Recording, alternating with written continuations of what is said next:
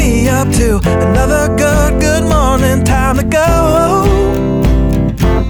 Oh, we are all looking for adventure. We are all looking for adventure. We are all looking for... Welcome back to the 3x5 Life podcast. Yes, nailed it. Thank you. So, one thought in 3 to 5 minutes. That's our kind of platform here. So what are we talking about today?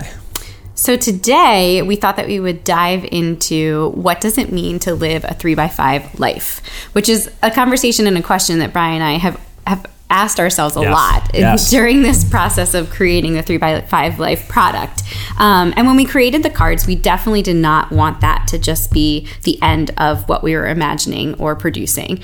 We didn't want it to be just the product. We also wanted to create this lifestyle and idea, and the design process behind that was to create a community where we could discuss and talk about all of these things that we find to be super helpful, but that you guys we can learn from you as well.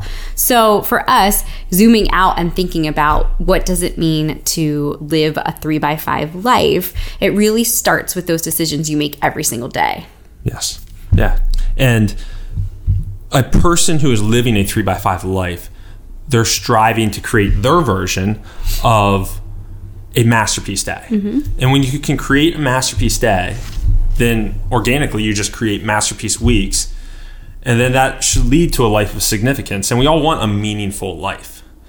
So what does Masterpiece Day look like to you, Jesse? Or what are some major aspects of a Masterpiece Day? Yeah, and I love that you said your version, because I think it's so important to recognize that, life is all about experimentation and finding out what works best for you. And that is going to depend on what your schedule is like, what's happening in your life at that moment.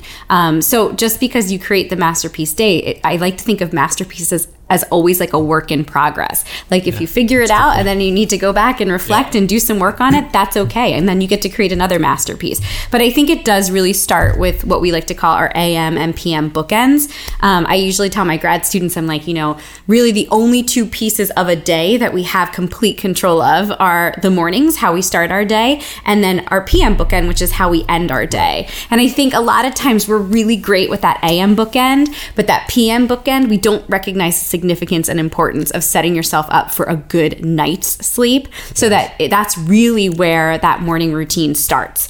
And so with those two pieces in place, hold on to those, keep those sacred, because what happens in between, in the middle of your day, who knows, right? You're running by, the seat of your pants. A lot of times it's not by your design, it's by somebody else's agenda or somebody else's idea of what your day should look like, because you're answering to kids or you're answering to, other colleagues or work situations. And so when you can hold on to those bookends, think about what a bookend is. It keeps everything else steady and in place, and it sets you up for the best day you possibly could have. Right. And then it also goes back to, at the end of the day, reflecting. If today was awesome, what aspects, what threads can I pull on? Did I get a good night's sleep?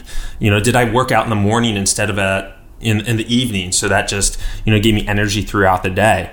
So really thinking about what little different areas of your life created that Masterpiece Day. And like Jesse said, that's going to change over time, because you're going to learn something new, or you're going to tweak your diet or what have you, your little habits. Mm-hmm. And then your Masterpiece Day may change over time.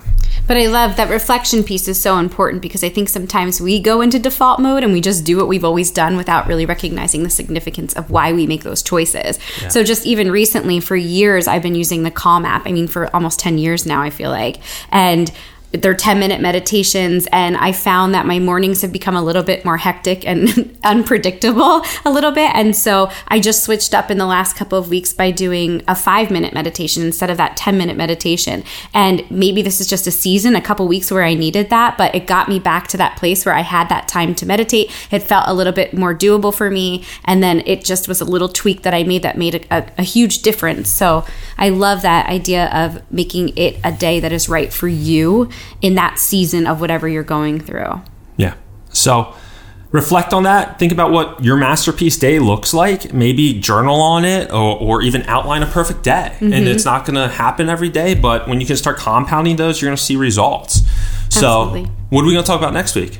I think we're really going to hone in on those PM bookends. Yes. We'll break it down. We will. We'll break it down and do tell you kind of some of the practices that we've figured out that work for us. It may look a little different depending if you're Bri or myself. And then maybe talking about some ideas for you that are backed by research and some science and a lot of stuff that we've read. And yeah.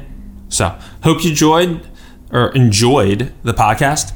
Tune in next week and make it a fantastic week. Absolutely. Take care. Hello world, wake me up to another good morning. Time to go.